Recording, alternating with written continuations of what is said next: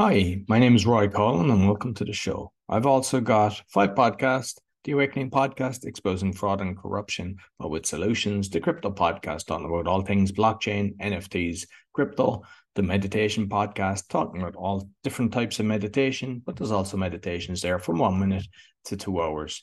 And the other one's the Learn Polish Podcast. So if you're interested in learning Polish, you can do that. And the other one is Speaking with Roy Collin. And I just have guests from around the world talking about either public speaking or also about their book or just general life in general. And you'll find everything on bio.link/podcaster. I'm also a podcasting coach. And you see the QR code there, and it's also on my link as well. And if you're interested in actually going on some podcast shows, I'm helping people doing that. Or if you're interested in sponsorship, you can contact me. And I'd like to thank my sponsor, DanielPacker.com. He helps people with anxiety, stress, and addictions. He's got a 90% success rate, and you only pay if you're successful. So be sure to check him out, DanielPacker.com. I hope you enjoy this week's show. Welcome to the Speaking Podcast. You can find all our episodes on speakingpodcast.com. My guest today, Dadpreneur. I love that. I actually hadn't come across that before. Dadpreneur. I thought, I really like that. He's an author. He's a coach. He's a news podcaster, which we'll talk about as well. But he's also a TEDx speaker.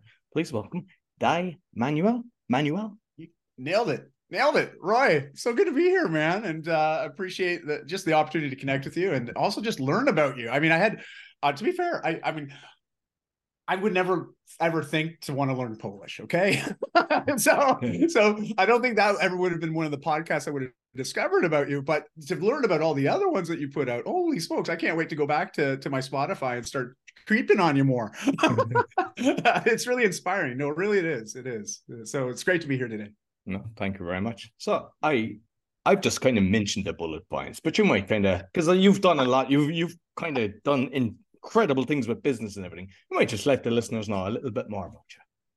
Well, I'm almost 47 actually. By the time this episode obviously airs, I'll be 47, and in 47 years, I've made a lot of mistakes and I've learned from them. And I know I'll make a lot more, and hopefully I can keep learning. But I didn't come to business naturally; it sort of fell into it. Not necessarily out of necessity, but out of inspiration. I grew up watching my parents, professionals, but my mom always had a side hustle. So that entrepreneurial spirit was definitely modeled for me as I was growing up. And as I got into my 20s, young personal trainer, I realized, holy smokes, I'm kind of capped here. Unless I open up a gym, hire a team of trainers, go down that route, maybe become a lawyer, maybe become a teacher, but all these things are really capped, income wise, because it's really just time for dollars. And so then that's when I really embraced the idea of entrepreneurship and doing my own thing. And fortunately for me, I had a great mentor, someone that was 20 years my senior, saw something in me that I didn't quite see in myself yet. And for 17 years, from my early 20s until my late 30s, I helped scale a company, from startup to 10 figures a year. And sorry, not 10 figures a year, 8 figures a year. Which for those that wouldn't know, that's like 10 million 10 million. plus. It's about 10 million plus. And that was retail as well as commercial. So B2B and some manufacturing, but all in the fitness and health space, really selling just the toys that helped me with my transformation when I was a kid. I went from morbidly obese to healthy individual. And that took some time and effort and energy and definitely a lot of discipline. But it inspired me and I knew I wanted to be able to help others with that. And fast forward to now, from late 30s to sort of my late 40s, after I exited out of the last business, I felt this need, because I went through my own personal transformation as well in my early 30s, like a lot of us men do, sort of that between 30 to 40s, there's a lot of self-discovery going on, or we tend to ignore some of those urges. and for me, I wanted to acknowledge them. And so I leaned in and went a completely different route and really went back to my roots with coaching again. And then also during that time, I really developed this passion for speaking and connecting with audiences. Like yourself, Toastmasters was a big part of that journey as well. And, fast forward now, I help people with change, and I'm a partner in a couple startups as well. So trying to navigate that space, which is tumultuous at best, but it's a learning, it's fun. And I'm on a team again with people that I like to hang out with. So that makes it a lot of very enjoyable. And my kids are off to school now. So I'm an empty nester, off to university. And so here I find myself with time and I'm like, what am I going to do now? Well, I'm going to start a podcast because there's a guy named Roy out there that's got like a bajillion of them. 1,200 plus episodes. I think I can start one. And so that's the sort of next foray for me. And then the next few months is really going down that path. But other than that, man, I just trying to live my best life, like every one of us are. Love it. So I seen the picture. You were 14. You were saying you were obese. Oh, yeah. I know a lot of people, they could be in that situation, or their children could be in that situation. Yeah. What mindset, what could you kind of help people when they're struggling? Because they comfort eat, they get depressed, they go tired, get tired, go to sleep and stuff like that. How can they overcome that kind of hurdle? Oh, good question, Roy. Well, change is an interesting subject just in itself, right? Most of us are rather change averse. We try to avoid change. How often is change easy? Making change, not so hard. Changing our pants, again, not so hard. But changing habits, not as easy, and especially the longer we've had certain habits, the harder it is to create new ones to override those old ones. And, I think back to where I was, a lot of it was emotional based. It was me looking to self-medicate. And what I mean by that is I was trying to avoid a lot of those inner emotions that I just didn't know how to handle. And I was under-resourced. My parents were doing their best. They were both very busy with their careers. So I had a lot of time by myself. And I learned early on, food, wow. And I'm not talking like, hey, Roy, more salad, please. I was like, no, I'll take more buns. I'll have more dessert. Like I was going for foods that gave me this instant energy kick, made me feel better in the moment, as well as I would do things that were rather passive, yet gave me those dopamine hits, like video game playing, TV watching, right? And this is before social media, being a kid of the 80s. So I'm grateful because I don't know if I had to do it all over again today with all the distractions today, I know it would be much harder. And that's why I really feel for kids today. Kids are dealing with this struggle. I saw my own kids deal with their electronics issues, screen issues. And so the biggest thing I can offer to people is, if you see a young child and they're really, you can tell when they're hurting. You can tell, like pain is fairly evident. People shut down, they get really quiet, they become quite introverted, they start to isolate. There's signs there. And often they're just looking for someone to reach out and say, it's going to be okay. You're safe. You're okay. Can I help you? Or I'm here to support you. But still, that individual has to be in a space where they're wanting to make a change. Because I don't know yourself, Roy, but I know myself, there's been people that have seen me do some things in my life, my 20s, my early 30s. I struggled with alcohol consumption, which often would lead to other things that I'm not proud of doing. And I know how hard it can be when we have certain vices to break away from those vices. And often people will see us happening and they'll come to us, those loved ones, right? And they'll make suggestions. Like they want to help us. They want to see us change because they care about us. And I remember getting very antagonistic, rather bombastic at times when I would even have my spouse, my partner in my life. I've been dating my wife for 23 years, but I remember her coming to me, talking about the alcohol, wanting to have a conversation about it, and me just exploding, getting really verbally angry, storming out of the house, because I wasn't ready to make a change yet. And so I'll leave it at this, is if there's anybody out there that's feeling like, hey, it hurts more to stay as I am than to potentially do the thing that I don't know how to do. That's very intimidating, right?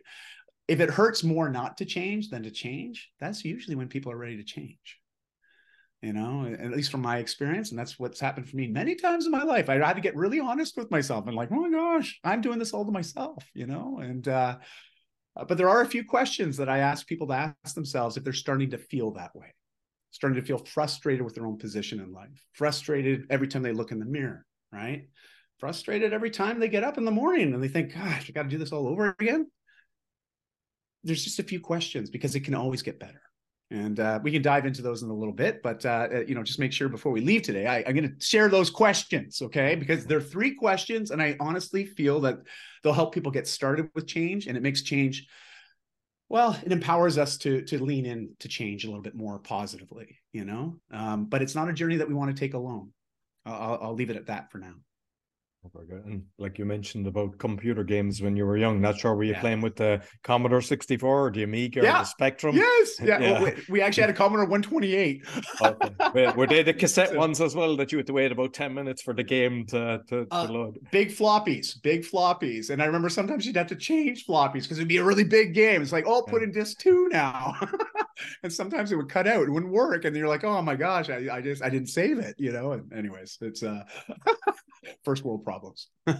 So it's like, I know that I don't know, it was like 13 or whatever, but like the Yeah. games Yeah. got big into the games, just have to have more games, more games, Yeah. more games. But I got out of it. But the people that I was doing it, they never did. This one of them, he used to get was it the PlayStation or whatever? When it was, Yes. he'd buy it from Japan so that he'd get it before it come to Europe. He was that, and so he's still into, like, I just got away from it. But I think it's something to be aware of as well, because it's easy to go down the rabbit hole with technology. It is. And I think it's just a matter of, again, we hear this term balance. And I think balance, well, it can be a demotivator at times, because I think we hear it so often. It's become a cliche now, right? It's like work-life balance. Like, what the hell does that mean? Like I feel like it's a place off in Never Land, right? I never seem to find it, but I'm looking for it and I want it because everyone that seems to have it seems like everything's great. And when I gave up searching for work-life balance, but rather started to look on how can I harmonize my work and my life? How do I make them more synergistic? How do I make them complement each other much more? Like you're trying to, I'm not a composer by any means, please believe me. But I look at what composers are able to do and how they can put all these different sounds together to make a harmony, to make something beautiful. And I think our lives can be very much the same, but we are the orchestra, as well as the composer, right? And I think it's just taking that self-reliant position that I can do this. I just might need some help to do it, right? But when we create the harmony, I find it's for me, it's easier to maintain, because I have some filters now. I pass things through before I say yes, but it also allows me to say no much, much quicker. And I think that's a big problem for a lot of us today. Like, I mean, come on, the fear of missing out is real. It's like another opportunity, bright lights. It's like, I'm a moth to a flame, right? I'm like, yes. But it used to get me in trouble because I only have so much time and energy. And inevitably, if I say yes to one thing, and then I say yes to another and yes to another, eventually one or two of those things are probably going to have to give, because I'm not going to be able to do my best with whatever I'm committing my energy to, because I'm trying to split it between multiple things. And so now I really try to get happy around no, and be proud of myself to say no. And no, period, is a complete sentence, even though for us Canadians, where we usually follow it with no, I'm sorry.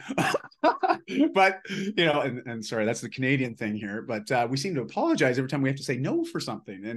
And I don't know what it is. It's a cultural guilt or something. But regardless, I feel for a lot of people, because I think a lot of us struggle with that, saying no, And I think it's the older you get that you actually realize how precious time is. And then and it's the same with, I've had a load of different businesses, and it's like the time that you keep laser focused and get one running, it's okay, you get it systemized and everything great, and then move on to the next. But usually I kind of going, oh, that's good too. And a lot of people have that problem. They're just trying to do, as chasing 3 rabbits, you'll never catch any. That's right. It's so true, right? And how do you filter your yeses and your nos? I'm just really curious, Roy, because you got a lot going on. All right. Lots of podcasts, lots of outputs. Right. But it's also learning how to guard the inputs at the same time, because those inputs affect the outputs. If we go back to science 101 here, scientific method, it's like, you want to change the results you're getting. Well, you got to look at what you're putting into the equation, right? Whatever comes in, it's got to go out. If you don't like what's coming out, maybe you got to look at what's going in. And I feel it's that ability to see what is in alignment with our values and what we want out of life and business, and being able to stick to that, right? And that's the challenge. I'm curious, like, do you have some tips around that? I want to hear your position, because geez, you seem to have a lot of harmony right now, which is great. definitely it has to be in alignment with my belief system. Like I'm working with one guy now, he's helping people with anxiety, and I know we're going to change a load of lives for that. So I have no problem putting the energy into that. I'm never intending that's promoting gambling or anything like that. I'll keep away, even if they approach me about doing something. You know, I've had massive opportunities that could have been very lucrative, and it's like, no, because do I want my family to see me doing this? It's not about the money. And but I believe that when you put the effort in the right direction, I don't know, is it just the love you get from it, the feel good factor, how you know I'm doing right for the world? You don't have, I don't know, is it a karmic thing or what? But just life seems to be very good. And I think do the right things and the right things happen to you. Oh, but how do we figure out what are the right things, right? Like, I think well, sometimes it used to be my mom. My mom would tell me, I told you, her intuition, she'd say, I told you I didn't trust him. I could be, for example, I've had a lot of businesses that just didn't go. I know a guy 5 years, I get into business and my mom said, I don't trust him. And I know him, he's grand. And next he shaft me, or he tried to form another company and cook me out. And you're going, what? And it's like, every time it's like, no, I just take a step back and I go, what am I bringing to the table? And it's kind of, you have to kind of let people know as well. Like if you are going into a partnership, because what I love about you actually is like you're dating your wife, and it's the same thing in a business relationship as well. Because people, when they're dating, it's like, oh, the flowers and oh, let's go to the cinema. Yeah, then they get married and it's like, they don't like. Most people don't even acknowledge each other, which is disgusting. Like, and the fact that you say you're dating your wife, I know that you get it. You know, you want the closeness, and that's what makes it the spark. And it's the same in any business relationship. Like you just kind of, you have these conversations, you don't let it fester, you don't let it build up and then just go, wow, you just go, come here, you kind of said you were going to do this and it's not really happening, or whatever. Or even if you make a mistake yourself, you just put up your hand and go, look, this was my plan, this happened, apologies, next week is grand. And people accept that. But unfortunately, most people don't do that. They just kind of, they go off on a tangent and explode. It's so true. I think you said that so well, but I also like the fact that I was raised by my mom. I could relate to the comment you made about trust what mom says, her intuition, right? The motherly intuition. But it's important once you know those belief systems to honor them. And what I heard there is that you've really learned how to honor them. They're like, it sounds like a non-negotiable for you as well, which is, I think, so important for all of us. You know, it's like when you really have a strong belief, and I mean, it's like unwavering belief, whether it's right or wrong, it doesn't matter. If you believe it to be true, it's true to you, you know? And I think that clarity builds confidence. And when we feel confident, we tend to procrastinate less and take more decisive action with greater intentions, you know, and I think that's what we're all looking for, really. You know, I be honest, like the last week I've been sick, and you know, I have an autoimmune condition, and it doesn't bug me all the time, but every once in a while I get sick and I'm like laid out, and I was almost in bed for a week. It's awful, but I found myself consumed by screen time because I just didn't have the energy to do anything else. But it was so easy. You know what I mean? It was just easy. Just put on the Netflix or something else and just let it go and just lie there. And I get it. I can see how that is so hard to break free from, right? Like, so I share this only because the struggle's real. I think we all deal with it, but it's like, how do we work through it rather than try to avoid it? Because I think it's the avoidance piece, you know, to your point, when we don't connect, well, we're missing out on the opportunities to create the harmony, create better connection, create better understanding, respect, trust, you know? But that's also where vulnerability comes in. And that's not an easy skill to develop. You know, most of us as men, especially, let's just say it's a muscle that's very underdeveloped for us, you know, statistically speaking. I'm not speaking for all men, of course, but I can honestly put myself in that bucket many, many years ago. And it's what created a lot of my problems was I didn't know how to connect to people, you know, and especially my spouse, my partner, you know, in life, and my mother, my kids, you know, and the woman I want to be with till the day I die. Like, and we were missing and lacking a lot of deeper connection and understanding. And it was on me for that because I didn't know how to communicate. That's why I love this podcast and the theme and the speaking, because speaking is all about communication and understanding, connection. Absolutely. You know, it's remarkable. It's really remarkable. So another thing that, because one thing is I'm constantly kind of learning and everything. And this kind of relates to business as well as you being on over 300 podcasts. What the guy that I'm working with, if somebody kind of flakes or turns up 10 minutes late on the podcast or just doesn't turn up and then they just give a flaky email, I used normally kind of go, all right, yes, reschedule everything. But I'm after learning from him. I don't tolerate that anymore because it is an icky feeling. And it's like, they're not respecting me. Or someone cancels less than 10 minutes. Oh, I'm sick today. You're not sick 10 minutes before we do our call. And I think in the world, we're gone to a stage where people aren't respecting each other for their time. And I think once you kind of put it out there, I know it can work backwards. Like if you really vent on a guy and say, listen, this isn't good, they're not going to get you back. Sometimes you kind of have to play it cool. But the reality is, like, when people are, say, coming on your show and they don't even turn up or whatever. And I mean, especially the crypto for some reason, like there's been a few times they were like like I would normally go, okay, let's reschedule. Like if it's sickness, they're the illest people in the world, the people working in the crypto, because there's always a sickness, then there's a meeting. And I used to always just kind of reschedule. But no, I don't tolerate it. And I'm just wondering, would you, in podcasts that you've been on, because I'm sure a lot of them have flaked on you, and also in business, what's your thoughts on that one? Oh, that's a really good one. Because I know when I was younger, let's just say that expression, young, dumb, and full of something. Well, I was certainly one of those individuals, that thought I was much wiser than I was. And I was impatient.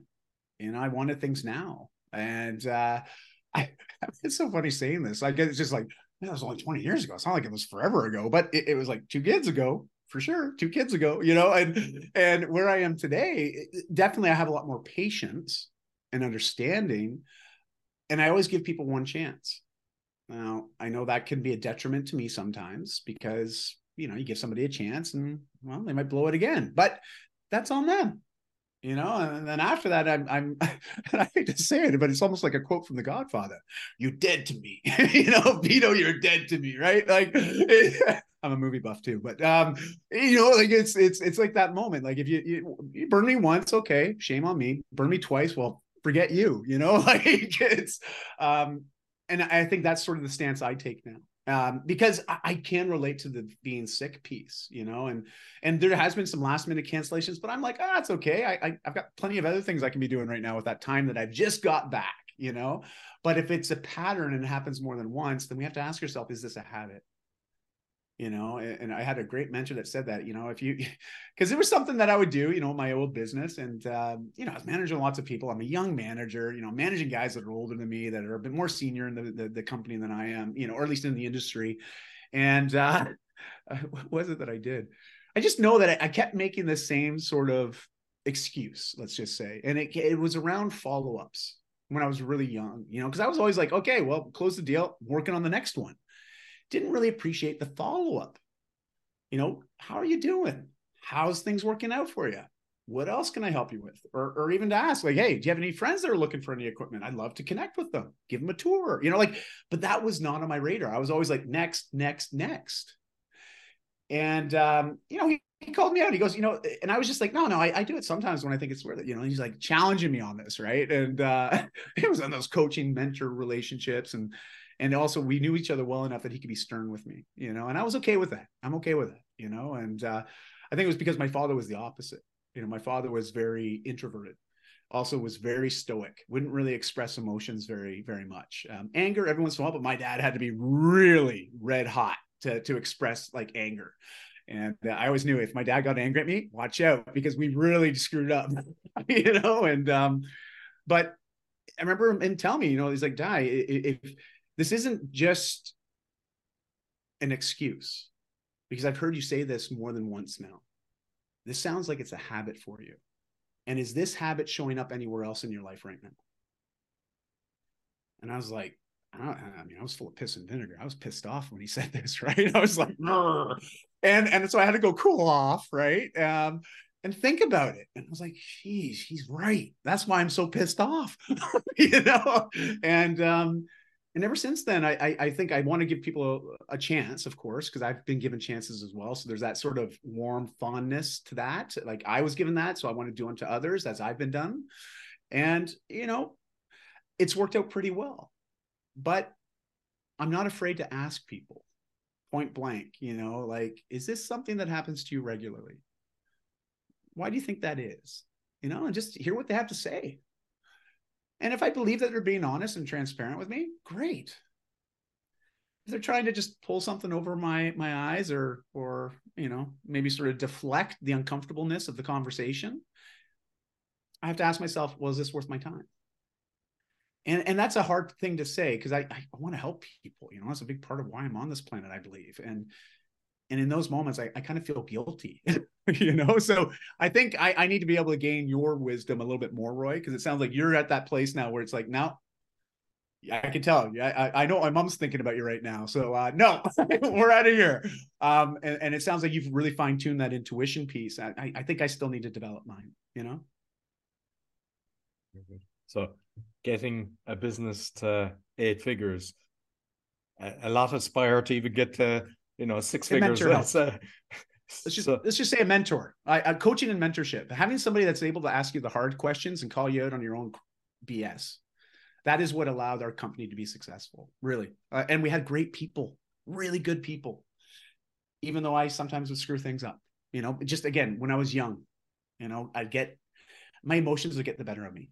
And I think that's something with most of us entrepreneurs, especially early on in that entrepreneurial journey. We're trying to learn so much all at once. We're handling all those external and internal pressures. I didn't have the resources to deal with it. I really didn't. But thankfully, I had a partner that was 20 years my senior. He'd done this a few times before. And so he was the voice of reason, Good. So I know that, I've heard a lot of people over the years, and I know that what I used to do as well is I'd go, you'd have the interview, you get the CV or whatever, but I'd always like to take them to a restaurant and just see how they are with the waiters and everything. I just kind of watch everything, because they could be nice and friendly to me, and I just see they're cocky, and it's like, okay, and I just curious with the businesses that you've been involved in, what kind of hiring strategies that you've That is a great, that's so interesting that you say that, because I would do that when I was trying to recruit, new salespeople into our company, right? And I would often connect with guys around my age. That's just what it was. People in my networks and getting introductions. But I would often meet in a restaurant or a restaurant type format, and back in my early days, we'd share a lot of drinks. And if we could have a nice fun time, I'd be like, I want to bring this guy on because I could party with him. Now that was sort of my early days, my young and naive when it came to business. But, as I matured, I found that practice was great, but it got much better when I didn't have any alcohol involved. But because then I could see how people do engage with one another, how do they converse? And is there more than just a business relationship here? I found that was important to me. I wanted to know that people had a life outside of work. I wanted to know that they had passions.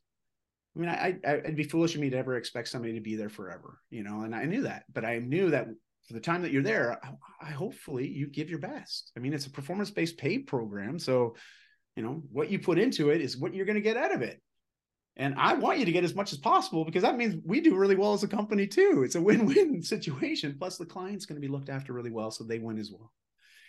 And I find that it's that personal connection was the piece that really I loved, and I know that was also detrimental to me in some of the earlier days, because I had too close of a relationship to their teams, but I didn't know how to differentiate the two. And now where I'm at, I am much better at getting a read on people, for sure. And I think it's because I'm not in party mode anymore. I'm not living by my ego anymore, and I think that really helped. And I think that's important for any of us young entrepreneurs that are just getting into business, scaling. Is sometimes we have to check ourselves at the door, just hey, what's our intention with this? Because we're talking to real people here. They're people with their own experiences and their own knowledge and their own wisdom to this point in time. And are they an asset? Will they see this as something that they really want to do? Or are they just doing it to kill time, fill space, or make my job offer a stepping stone? And that was a big struggle with us being in retail. Not a lot of people look at retail as a career path.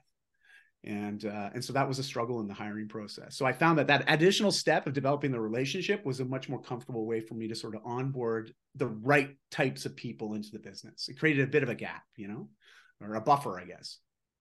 Okay. Excellent. No, I want to touch on the podcasting, because The reason why I was saying, because now you're starting your podcast, and why it's different, because I go on a lot of shows as well, and it's a lot different because when you go on a show, it's you're bringing your knowledge with you. Yeah, you can look at the show and just to spend a bit of time just kind of seeing what's going on. But when you're interviewing somebody, you're spending the time kind of finding out who they are, looking at their social media, kind of watching a few videos, whatever it is. And with your plans, what's your plans for your own show, you might tell us, but also what you've learned from being on 300 shows. Oh, well, I've learned a lot of what I like to believe are best practices, you know, and when I say that, to me, it actually just, it seems like common sense, you know, that little adage, you know, training people like you want to be treated. I mean, it's very karmic for one thing. I mean, I do believe that we get what we deserve, and you put good energy out and good energy is going to come back. And I always ask myself, how would I like to be experiencing this? And that's been the one fortunate thing about being on so many other podcasts before actually venturing down the path of doing my own was, you know, I really appreciate that intake process.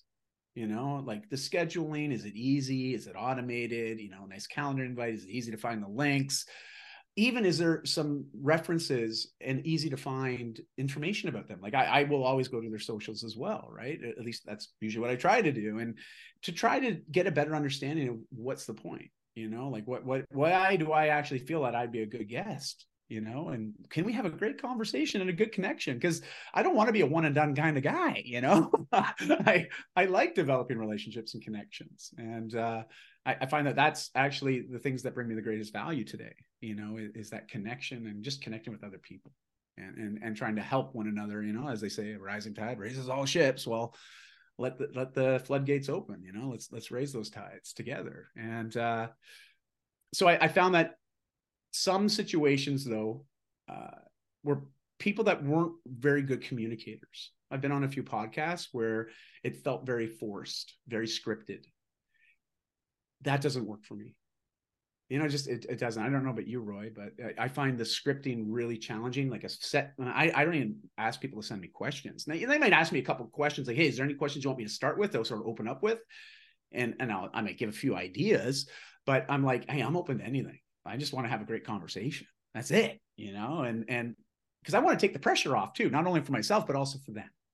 And I found that's been a format that doesn't resonate with me. And I mean, with your experience, like, what is your thoughts on the whole scripting and preset questions? Because I know there's individuals like John Lee Dumas, right? Like same questions, same format for I don't even know how many thousands of episodes Tim now. Ferriss, right? I think it does the same, Yes. doesn't he? Yeah, that's right. And so I don't know, like, what are your thoughts on that? So first of all, the Polish one was never a plan to start a Polish podcast. I wanted to improve my own Polish. And when I was listening to Polish podcasts, they were scripted or else they were only in Polish. And I was like, this is terrible. I want to do this just natural conversation. And hence why I told you prior to recording, it's got over 2 million you know, views between audio and video. And like people would write to me and go, send me the questions. I say, I don't do that. You know, it's like, and I've even, there's a guy, Rohan Alawala, he's helping people in Pakistan to kind of try to earn between $500 and $1,000. So I go on show, even with a 13-year-old, some of them are 10 times better than some of the shows that I've been on. But even if some of them send me the questions, I don't read them. I just go, I want to come that, and they ask incredible questions. And I think, there's people ask me, and I know it's more their anxiety because they don't want to. It's all about the fear of kind of coming across stupid. But I tell people straight away, I says, I'm never out to attack you, or I'm never out to trick you or anything. That's not good for anyone. Yeah, there is journalists that do that kind of thing. There is podcasters that do that. But if you do your own research, you can check it and you go, is this my style? Like I went on one the other day. The guy is doing a podcast on like Who Wants to Be a Millionaire? And I just thought, this is interesting. And he has it really set up well. The questions, I hadn't a clue. Like it was like, but I asked my friends. Like I asked a load of them afterwards. I gave them the same questions, and none of them could answer them either. But I didn't get. But then he had a decent interview, and it was like, but I had listened to it and checked it, and I thought, grand. But it was a fear of mine. Oh my God, what if I can't answer? I think I got to level four or something like that. But I think once you do your own homework, and if you are nervous, like, just relax. The thing is, try to come on 10 minutes early and say, can we come on earlier? Yes. Because like we had a good chat before we started recording, and you could just see the energy. Like you just kind of go, oh yeah, I could go for a beer with you, kind of thing, you know. And just, and you know, but some people don't. Some people take about 5 minutes to warm up, and if that's your case, just kind of say to people, look, is it okay if we just kind of go on a few minutes earlier? And just once you do more, you'll actually be comfortable. And what I say to people as well is, if you really, even for people starting, because sometimes people have a fear, there's thousands of people in Pakistan that are looking for guests that do live shows for 30 minutes.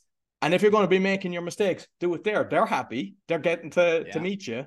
And you know, so yeah, as per your question, scripting, no, I'd say leave it at the door. I don't get why Dumas and the other guys do it. Not my style. It's good to hear that. Thank you. Because I do find it really challenging at times. I mean, I understand it. I do appreciate the anxiety comment you made. You know, I'm someone that's dealt with anxiety most of my life. And, you know, I've got lots of ways that I manage it, but it can sometimes still get the better of me, you know, and so I can appreciate the calmness that comes with that predictability, you know. But for me, I'm more of a conversationalist. Like I want to have a conversation, you know, like, and we'll see where it goes. Right. Like I like that sort of, that exploration through a conversation. Right. But I do also appreciate that there's a theme, and I think that needs to be really clear. And that's really was, I think, the biggest part for me deciding to finally do a podcast was trying to narrow what the heck am I going to talk about? I like talking about all sorts of stuff, you know, and I found that was the hard part. It was like, how do you niche down? Right. And how do you get really clear with the theme and create a platform around that theme? Right. And I definitely took some time around that part, you know, just talking to some people in my audience, sending out some surveys, some questions, like poll questions on Instagram, you know, and just even looking at my own analytics, like what are some of my best performing content on my website, you know, and I found that that's what sort of gave me some confirmation, but also some confidence that, okay, this is the direction I'm going to go. You know, it's also sort of in theme with what my book was about a number of years ago when that was published. So there was like a nice little molding. That's why it's called the 2% solution. I'm a big believer in compound effect, right? I mean, Darren Hardy's book is fantastic. It really goes deep on that. And there's lots of other things like atomic habits and morning rituals. You know, there's lots of great examples of these micro commitments and the impact it can make in our lives, because it's consistency and frequency, right? And if we do things enough, and we're consistent with that commitment, it's amazing that change happens, right? And my book's all around that, how to leverage 2% of every 24 hours. And I know you're doing the math right now. That's 30 minutes a day. I know everyone, I was thinking, like, what is 2% of 24 hours? Well, it's 30 minutes. But if you leverage that 30 minutes effectively and you do it every day, it's amazing the shifts that you can see physically, emotionally, spiritually, as well as all the other components that make us just good people, you know? And so that's sort of the theme I finally landed on, was just interviewing people that do amazing things, but ask them, like, what would be the best practice that you've been most consistent with in your life, you know, that's created the opportunity to be where you're at now? Because it's there, right? The secret sauce is there. I think about a lot of things that I've done. I would look for examples of people that have already done it. You know, the guy that's already standing on the top of the mountain. I'm like, well, how the hell did you get up there? Which route did you take? You know, like, just tell me a rope tell and me. pull me up there so I don't have to climb. Right. For safety, for sure. But you know, it's amazing just the amount of examples we have access to today. You know, like just your podcast, the guests that you bring on, right? All wonderful examples of just different ways of doing things.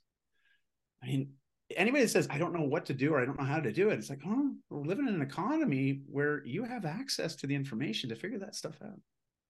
You can hire people to help you with the how-to stuff, you know, like, but the thing that you really got to figure out is, like, why the hell are you doing it? You know, like, why do you feel this is such a big need for you right now? And I think we skirt over the why sometimes, don't we? You know, I think we just sort of pass it over and we just dive right into the what's and the hows and the whens and the, you know, where to's. But why do we get started? You know, that's why you know, when we started our conversation, I was like, why podcasting, right? Like, because I'm always fascinated to hear people's origin story. I love origin stories. I'm a big comic book buff as well. Okay, I'm a comic book collector, and so I love those origin stories of how, you know, they went from somebody, you know, like remember the old Atlas ads in the old bodybuilding magazines, the Mr. Atlas ads. You see this skinny guy on the beach and the big guy kicking sand on his face, right? And next thing you know, you read next page over, well, he bought so-and-so Joe Weider's workout program, and now he's a big buff guy and he's kicking sand in the big guy's face, right? Like, but it's that underdog story, right? That hero journey. I mean, it's just so awesome, so awesome. And anyways, I start to ramble. So there we go. Because you mentioned Darren Hardy, because I've read his book, The Compound Effect, but I actually went to a high performance firm twice, actually, in California with him for 3 days. Wow. Like, and I still have his notes that he get up, or like, I mean, you can, like, I haven't dumped them because you can apply them to any business, but like in your own, I mean, you mentioned mentors, but like, because some people think, why are you doing this? Why are you doing that? Why are you doing, like, whether you're listening to other podcasts or reading books and stuff like that? I think continuous improvement is very important in order to be successful. And just like to hear your thoughts on that one. Well, I think that's a great, an important thing to mention, because early on in life, I was, especially like in my 20s, when I started venturing down this sort of entrepreneurial path, right? I like wanting to develop myself as a salesperson, and then also working really quickly into management, and then wanting to understand the operations. Like I was hungry to learn. And so I went all in with professional development. Any business book, I mean, I was picking it up, I was devouring it, I was listening to audible like audiobooks, when I was working out at the gym, going for hikes. Like, it was just professional development. And I didn't really focus or ask myself, do I want to develop myself personally as well? Because I believed that the professional development was enough, that it would touch on all the personal development as well. But what I started to realize was a lot of those are external facing. They do talk about the mindset piece at times, but a lot of them are very action orientated. A lot of these professional development books, they just are. They give you a process, right? And then you just got to follow the process and see if you get certain results. And I admired that. I liked it. I liked that format. It helped me. But I was ignoring doing any personal development and looking inside.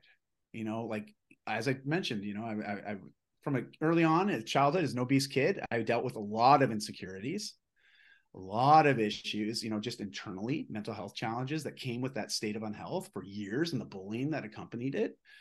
And, even when I made those changes, got healthy, got fit, developed a new social surrounding, had a new sort of perspective on my life, I still felt like that kid inside. And that sort of perpetuated into my 20s and even into my early 30s, where I was looking to alcohol to escape those negative feelings I had about myself. And I believe people enjoyed hanging out with me when I was the drinking version of me. I was fun guy die, as they would often refer to. I'd get invited to go party because I was fun. Everyone had a great time. I had a good time. I wasn't a downer drunk. I wasn't an aggressive drunk. I was a fun guy. I just wanted to have fun. I wanted everybody laughing. And I believe that everybody preferred that version of me. And they respected me professionally, for sure. But on the personal side, there was a lot to be developed. And I didn't come to that naturally. It wasn't until I was about 33. I said, what if I went opposite? What if I put the professional development down? I mean, I know enough professionally now. I don't really need to keep developing myself on that. What if I just look at figuring out what's going on inside for me right now? Figuring out, who am I? What do I really want? But more importantly, why do I want that? What is my values? What are my beliefs? And why do I have those beliefs? Where did those come from? Those questions aren't easy to answer. They take time, they take energy, they take reflection, introspection. I mean, and fortunately for me, I found someone that helped me navigate that, because I didn't know how the heck to get started. I was looking at books, but I was like, geez, everyone's saying something different, yet similar. They're all talking about mindset this, mindset that. I'm like, oh, geez, I get that. I get that. I've done a lot of mindset development professionally, but I don't understand how to do this for myself personally. And so I found a wonderful therapist. I also found a psychologist. I didn't work with them forever. It was about 6 months between the two of them, but it was enough to give me confidence and clarity.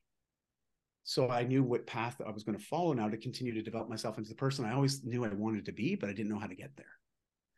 And so that's sort of my thoughts on the personal and professional. I don't think you can really prioritize one over the other. There might be seasons in our lives where we do, but we have to understand that it's all connected. It all is. Everything's connected. Anything I'm a part of, I'm connected with, emotionally, physically, spiritually, physically. And I have to really understand my position in that role, if you will.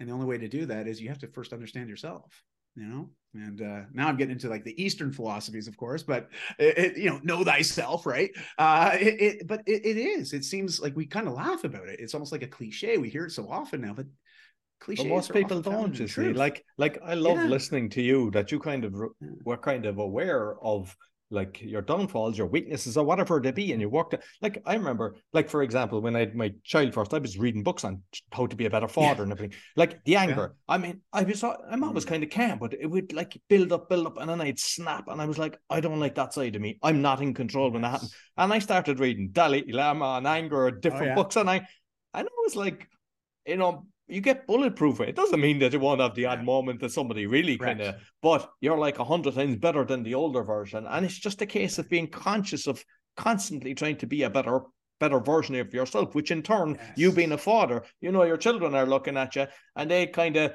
you can't go to them, hey, you should read this, because they will just kind of slap it off your head. Like, but I mean, the reality is when they see you being in control and not losing the plot, or somebody cuts you off in the traffic, that you're like, hey, maybe there's something going on bad in their life. Just kind of, let it be. Exactly. Empathy is so powerful, right? It's so powerful, but it's often, well, at least an emotion that I think sometimes is underdeveloped, right? It's like, do we ever try to think about what that other person might be experiencing in that moment to react the way they did, to act the way they did, and why did I react the way I did to that, and sometimes I'm good at that, but I'll admit it. Sometimes I'm not, like it's hard to override, something that was part of me for 33 years. Even though I'm 14, almost 15 years removed from that time in my life, there's moments where it shows up, because it's just part of who I was, part of my DNA. And just to change that overnight, it would be unrealistic to think that, and I think that sometimes is, we can't help it. We see a lot of these marketing type offers, right? It's like, change your life in 30 days. And well, you may start the process, but I've never heard of complete overhaul 180 in 30 days, right? But we can change our mindset and our relationship to our lives and the things that we do in our lives very quickly if we're ready, right? If we're ready for it. Because if we're not ready for it, oh geez, it's going to be really challenging. Plus, in my experience, has created a lot more guilt, shame, and blame for myself, because I constantly think I'm a failure. Here I am, start, stop, right? Start again. And it's like, oh my gosh, how many times do I have to go through this? And that's hard. It's just hard, but it's not impossible. And if there's anything I can offer that gives a little bit of inspiration to this, I know there's a number of neuroscientists that really speak to this around habits and habit formation. Our brains are malleable. They've been able to prove through science. We can override past behaviors and habits with new ones that we want to replace them with, but it takes time, but it is possible. And the two ways that we all learn most effectively is through two modes: mentorship and modeling. That's it. Think about all the things that you've learned in your life. I bet you those two were very prominent in that learning period, that growth period. We model other things that we see, we touch, we read, we hear, and then if we have a good mentor, someone that's already maybe done that or a few steps ahead on the same thing that we're trying to now learn, they can offer us a lot of guidance. So maybe we're not making the same mistakes they did, or if we do, we can recover from those a little bit more quickly than they did, right? And so that's really what my thoughts are on that whole thing, is that, listen, believe in yourself, because it is possible. And there's going to be days where it feels hard. Yeah, it does. But that's good, because that's an opportunity for you to prove to yourself that you can do hard things and that you can be okay, because you have the resiliency to do it. But you just got to trust yourself, right? And that, I find, is the part that's not as easy. So finally, I was looking at your social media and I was like even your Instagram, the interactions and everything is like, some of them like over 1,000 kind of hearts or whatever way you kind of count, which is very rare. Because I mean, I know that sometimes people are buying like the numbers, and then you just go through their thing and you'll see, 1 heart or something. You go, yeah, you've got 100,000. And your Pinterest, which I've never seen that. Like, is it 215, 216 per views per month? Like, that's incredible. So, have you any tips for people on growing and what you find serves you best in the social media world? Authenticity, first and foremost. Just show up as yourself. Like, listen, there's everybody else out there already doing themselves. You don't need to be them. Like, just be you. And that was the one piece that really has helped me. Get clear on what your values are, and don't be afraid to share what those values are. And also, I took sort of a page from Uta Hagen, the sort of the old acting teacher, right? I don't know if you're familiar with her, but she was a very method actor. And I'm not an actor at all, but I appreciate, being someone that does a lot of speaking from stage. There's elements of acting that I can draw upon, and there's that whole idea of leaving your emotions at the door, right? This idea of sort of whatever is real in your life at that moment, set it aside so you can assume whatever that role is that you need to be in that moment. And I think we all have that ability. You can call it a mask, you can call it whatever you will, but I think it can be just an extension of who we already are, and the big piece was in theater, it's all about showing, not telling. Same with TV and film, right? We show, we don't necessarily tell. Like, we don't say, oh, she's over there crying her eyes out in the corner. It's like, she's there sobbing. I mean, we don't need to be told that she's crying. We can see that she's crying. And because we learn through modeling and mentorship, I think if people can really adopt a clear understanding of what their values are and show up as examples of how they live those values, that is a wonderful way to be an extension of a role model for people that are out there. But it also holds yourself accountable to living your values and holding true to those as best we can. Now, again, we're all fallible, okay? We all make mistakes. I have my bad days too, trust me. And I'm not afraid to share those. I'll talk about what I've learned based on that situation. And I'll share that. Here's what I'm experiencing. Here's what I did in that situation. And here's what I'm going to do moving forward. What are your thoughts on that? Have you dealt with something like this before? What are your suggestions or recommendations? So I invite feedback. I invite engagement. I don't get it all the time. A lot of time people won't comment. They'll send me DMs, private message, but they won't necessarily comment on some of that content publicly, because some of it's sensitive, right? We're getting vulnerable in a very public forum. So I welcome the private messages. And actually, most of my engagement comes through DMs, which is great, because that's where I can create deeper relationships, connection, and obviously, add more people to my community that I can support. And just by me holding true to what I want to do in my life, and I found that when I started doing that, and this is like back in, I read Gary Vaynerchuk's first book, Crush It. That was the first book I read. Now he's come out with a new version of it, which is way better now, because he's added all the extra knowledge of over a decade of doing what he does into that. But it was such a wonderful example of a different way of connecting with people through this digital media, and his whole thing was this idea about just being you, being true, add value, as he says it, jab, jab, jab, right hook, right? Like give, then maybe ask for some feedback, ask for them to connect with us on social, ask for them to give us a recommendation on our podcast, right? And that's been the biggest piece of my social that I've remained consistent with. And I think my audience appreciates that. I mean, just last week, I got a message from a guy on LinkedIn asking about potentially working with me, wanting to have a call. I didn't even know he was in my network. We've been connected for like 7 years on LinkedIn. He's been reading my content. He never engaged with a single piece, but he's been consuming it. He's been reading it. And I've seen this on other platforms as well. I go to a social event. I see somebody I haven't seen for a couple of years. And they're like, "Wow, man, I saw you did this. And I'm like, what have you been up to?" And because I don't spend a lot of time consuming content online, because I'd rather apply my energy to making content. And that's, again, another piece that I've set up for myself as this in line with my values. So I know it's kind of a longer answer, but I think beautiful. Well, I just think that's the piece, because every morning you don't have to think, gosh, what am I going to talk about today? It's just like, well, what are you doing today in your life? I'm sure there's something interesting you're about to do. You're going to learn something today. Why not just share what you're learning? You'll never run out of content, never. Because how many people do you hear about, like, gosh, what am I going to do content on now? Like, what am I going to, like, I mean, there's all these ads and everyone talking about AI and chat GPT and like, I mean, there's no excuse now. I'm not saying that you got to go that route, but believe me, you have plenty of knowledge and wisdom to offer others. Every single person on this planet does, because your experience is uniquely yours. And you can only be the one to tell that perspective. Nobody else can tell that story for you, you know? It's like you be you, and people will Yeah. love it for it. Maybe that's the answer I should have just given you. It would have been done in 10 seconds.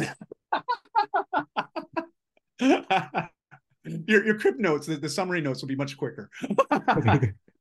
But thank you. Listen, I thoroughly enjoyed the conversation. You might let people know where they can find you. Me too. Thank you. Oh, well, the one thing of having a unique name, I'm pretty easy to find. Like, God, just Google my name, you will find me. But if you're on social media, the platforms I'm most active on are LinkedIn, Facebook, and Instagram. And it's just my name, Manuel, D-A-I, Manuel, M-A-N-U-E-L. And if you go to diemanuel.com, if you go, depending on when this comes out, my new site should be live, so it should be a moot point. But I put it out today just to annoy you. Yeah, that's right. Plus, you'd be wrong with your age as well, because you said, "Oh, I'd be."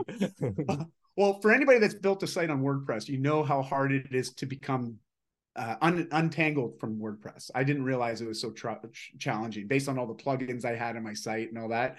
Anyways, long and short of it, my website, diemanuel.com, the 1,800 articles all geared around supporting people with change, health changes, wealth changes, spiritual changes. I mean, it's a lot of, let's just call it information that can be used to help people navigate change. And of course, if you want to have a conversation around that, just reach out to me. I'm happy to connect. Excellent. Thank you very much. Roy, thank you, man. Thanks for everything that you're doing. And gosh, the day when I'm looking to learn Polish, I know exactly where I'm going.